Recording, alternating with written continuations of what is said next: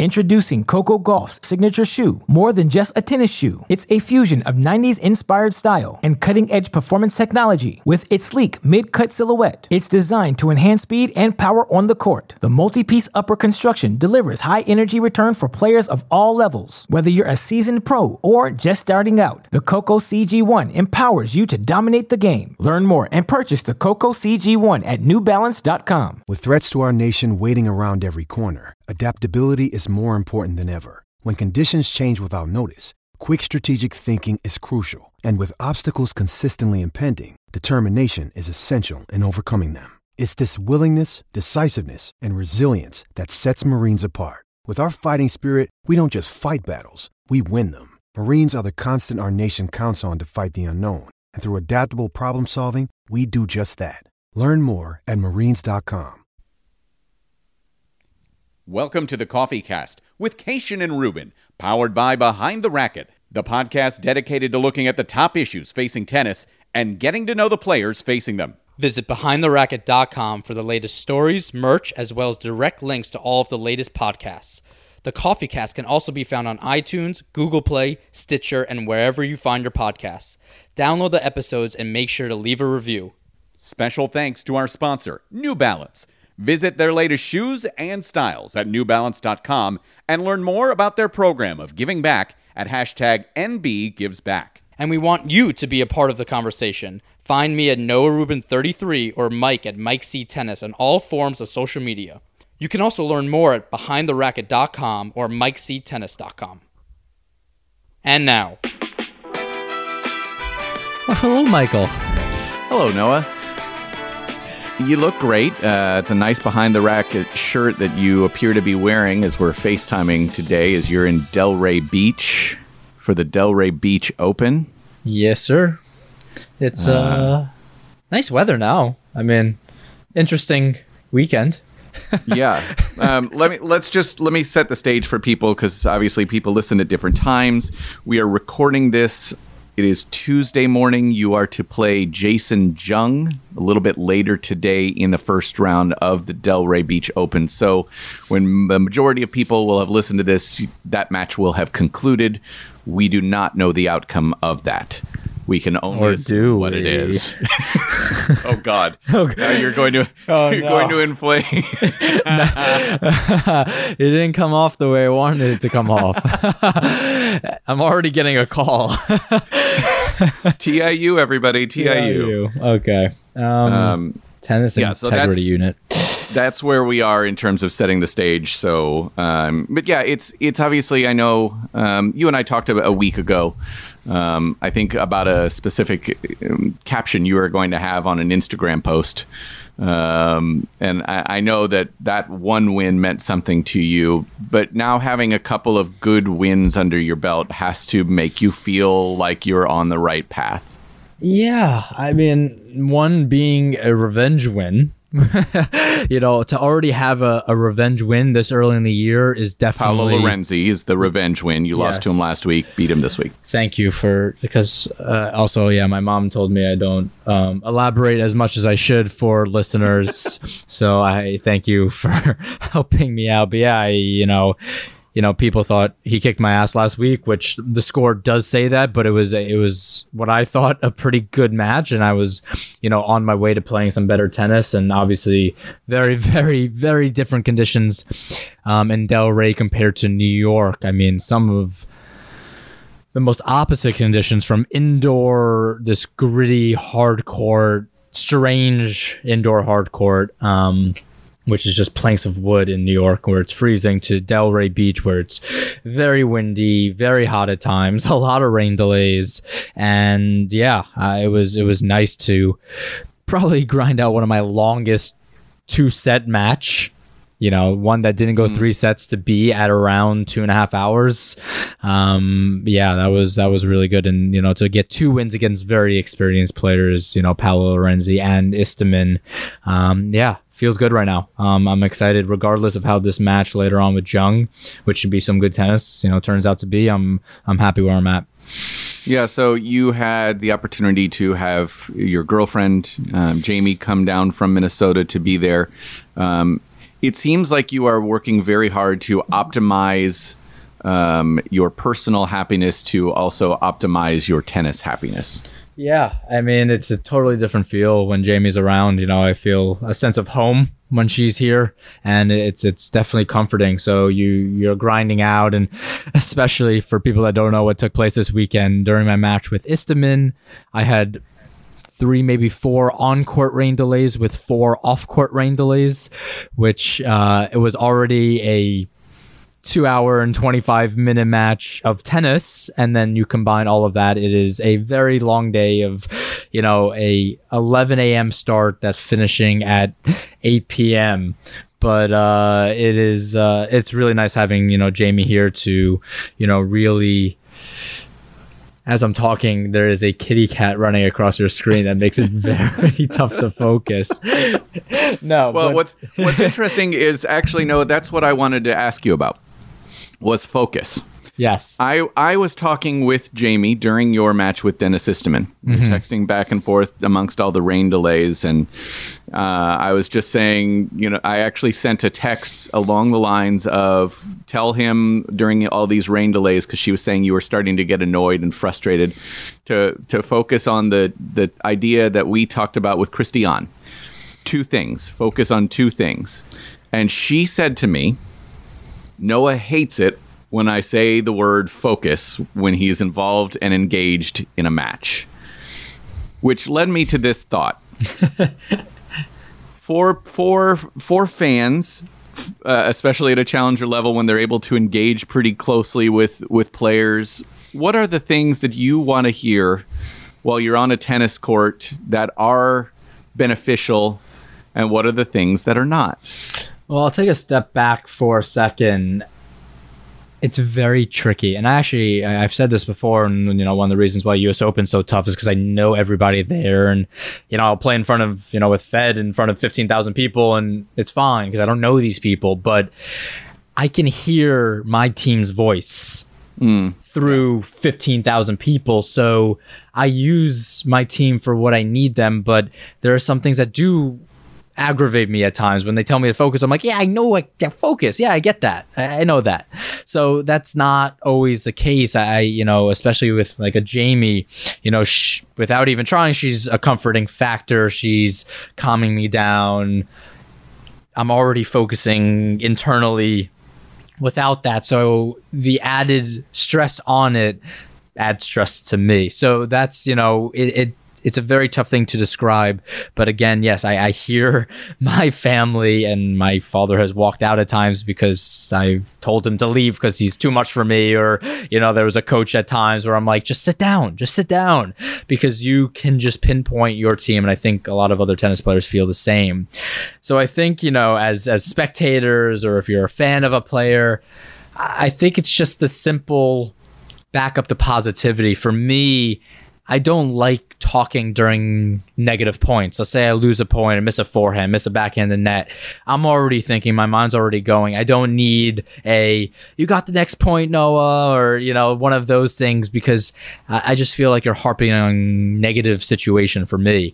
So I've always enjoyed, when they're backing up a positive shot, positive reinforcement, stuff like that. And then when it's a negative one, just let me play the next point. Let me go back to my towel. Let me have my second to myself.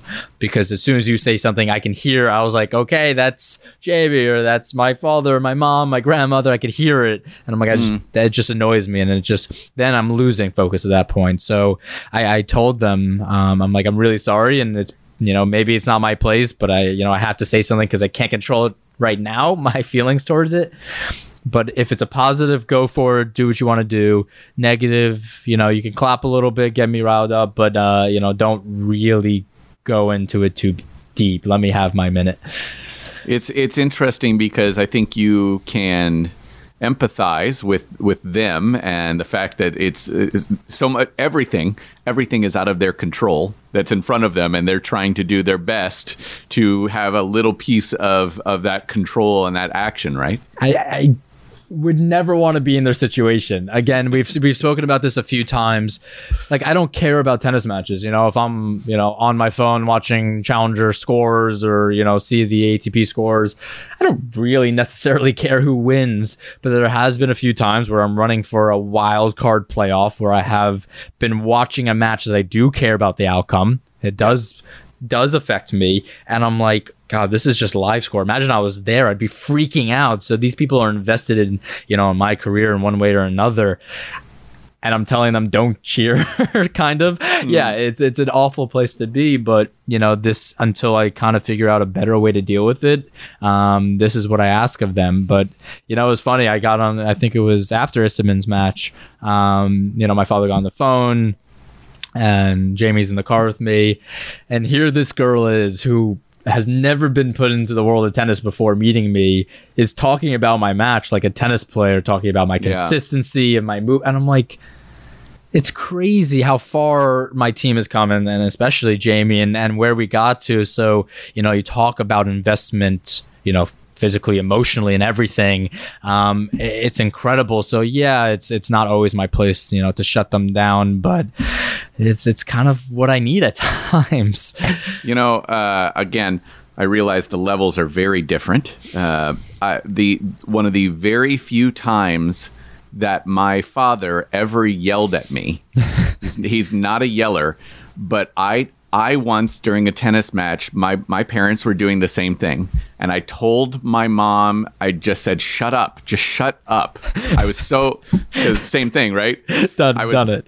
But I was like, I was 16 or something like that. Stupid. And my dad just pulled me aside after the match and he said, you can say whatever you want to me, but don't you ever tell your mother to shut up. And granted, they're divorced. They don't speak to each other. But I still remember that clear as day, because he was so angry that I had gotten I've had that. Oh my God. Like I've done it with my dad, and he's like, you're gonna tell your own team to stop talking? Are you fucking kidding me? And I'm like, it was just aggravating me, I just didn't know what to do. And he's like, just don't do that. You do whatever you want, just don't do that. Yeah, it's a fascinating thing, because you're doing your best to focus and they're doing their best to help, but it's not right. They feel like sometimes that that's what they need to be a part of it. I'm like, that clap is not always going to be what rounds up it's not a team effort on the court. It's just me. I'm trying to get within myself, and it's tough. It's tricky. And what do you do? There are several players, you and I both know them, who will get upset if their teams are not applauding or saying things. Well, you have the guys at the top. You have like a Murray who's during his prime had ongoing dialogues. Yes. You almost want to mic them up and just see, are they talking about dinner? Because it can't be tennis for this long. Yeah, right. And for somebody who's that good at tennis to be constantly, like literally each and every point. And yeah, we see it at this level too. And it's almost cultural at times. You find it to be following some countries, and it's very funny. And you're like, how did that start? Where did that come from, that, this country, they literally are constantly talking to their team. And I'm like, there's no way you're focused right now. You have no idea what's going on in the match. You've been talking to your father for 15 minutes. You have no idea what's going on in the match. But, it's, again, we go back to this thing in tennis where there are so many variables, there's so many changing things, there's so many individuals and different mentalities that you're always grasping at that thing that could help you, or that thing that you think may be the next step. And I think sometimes, it always comes back to let's simplify this matter a little bit. So obviously, as we mentioned, this is being recorded a few hours before you take the court with Jason Jung. Yes. Regardless of outcome today with this match and whatever happens the rest of the week, which I obviously love Jason as well, but whomever is able to come through today, more power to them. But how do you capitalize on the fact that this has been a successful week, regardless of outcome here today, in terms of just this continuous slow build for you to get back to where you want to be? Yeah, I think whether it's just simply visualizing or re-watching some of the matches, just looking and you're like, this wasn't even your best tennis, but, physically you fought, your body was there, you played some great tennis. It's on the way to some of your better tennis. Remember that. I think sometimes, especially when I got down, I just kept harping on the negative, kept harping, watching the matches, and what you should watch the matches you lose and see what you did wrong. But I think to a certain point, you're like, yeah, I know that point sucked, and I know what I did wrong there. And I think sometimes you really do have to fake it till you make it and say, you know what, that point there, maybe it was 1 point out of that whole match that I played well, but I did it. So I know how to do it. So let's keep doing it. And, obviously I did I played many more points than just one during, that 5-hour span of tennis that I played this past weekend. So it was just reminding myself that, yeah, this is the tennis I want to be playing. This is what's going to take me to the next level and keep progressing. And it's going to take time. I have a very specific style that, it's not just I'm going to serve people off the court and become top 50 in the world. So be patient and remember you're on the right road. Our good friend Blair Henley is down in Delray Beach. Sweetheart. She has apparently done something amazing with Yoshi Nishioka in a costume walking through the grounds. And I got to be honest. Listen, you're not a 6'5" behemoth. You can walk through the grounds. Why aren't you doing that? I actually just saw that GIF or whatever this morning. I thought I didn't know when it was from, but to know that was a couple days ago, and here Yoshi is. It was one of the nicer guys on tour as well. Just with the Yoshi, I almost want to call it a helmet of sorts because it kind of comes underneath as well, underneath his chin, and he's just like walking with a smile, and it's just like it's so innocent. And I think there's something about that, but we need more of that in tennis. We need more stuff like that. But yeah, what could I do? God, I get it. I'm short, but I gotta be a little more creative than that. Well, I wasn't just saying short people. Like, I'm not trying to. You're not discriminating against us. I'm not discriminating against the people who are 5'4" and under. No, didn't even get a rise out of you there. ATP said I was 5'10" at one point. That was a great day in my life. That was a pretty big day. You do have a lot of family there. I mean, you could go as like a father of some young children, like a bagel with locks. Are you the locks or the bagel? Who's the other? But yes, no, this is good. I'm happy where we are right now. I'm excited for what's going to come on the podcast in the next few. And yeah, I want Ernesto Escobedo. Hopefully we can track him down. Yeah, I think he's off this week. Okay. So once your exciting week in Delray Beach comes to a close, whenever that may be, we'll work it out with Ernesto Escobedo. Sounds good. Good luck today. Thank you. I want to point out I did find while I was at my mother's house this week, I found a tournament draw from 1994 of me winning a tennis tournament as a doubles specialist because that's the only thing I could do. You're a winner. I was a winner one time, and I still have the trophy somewhere in this house. When you held the draw, did you get that winning feeling back? God, yes. Yeah, and I remember the courts. Like, I can't remember anything from 1994, but boy, I remember like those courts. I remember the little shit that we beat in the final. God, that was shit. Did you celebrate? What did you take off your shirt? No, I just had a steak that night. Oh, wow. And at the time I didn't eat steak, but I was just like, I'm a man now. I have become a man. I need man food. It was like my bar mitzvah. I have become a man, so I'm having steak. You're like, I'm going to hunt for it. No, I'm just going to get at a restaurant. It was in Freeport, Illinois. The only thing I was going to get was a raccoon. Good luck today, Noah. Thank you. Introducing Coco Gauff's signature shoe. More than just a tennis shoe, it's a fusion of 90s inspired style and cutting-edge performance technology. With its sleek mid-cut silhouette, it's designed to enhance speed and power on the court. The multi-piece upper construction delivers high energy return for players of all levels. Whether you're a seasoned pro or just starting out, the Coco CG1 empowers you to dominate the game. Learn more and purchase the Coco CG1 at NewBalance.com. The show might be over, but the conversation isn't. Join us on social media at NoRuben33 and at Mike C. Tennis. We want to hear your opinions and stories behind the racket. Expect new episodes every Monday or Tuesday.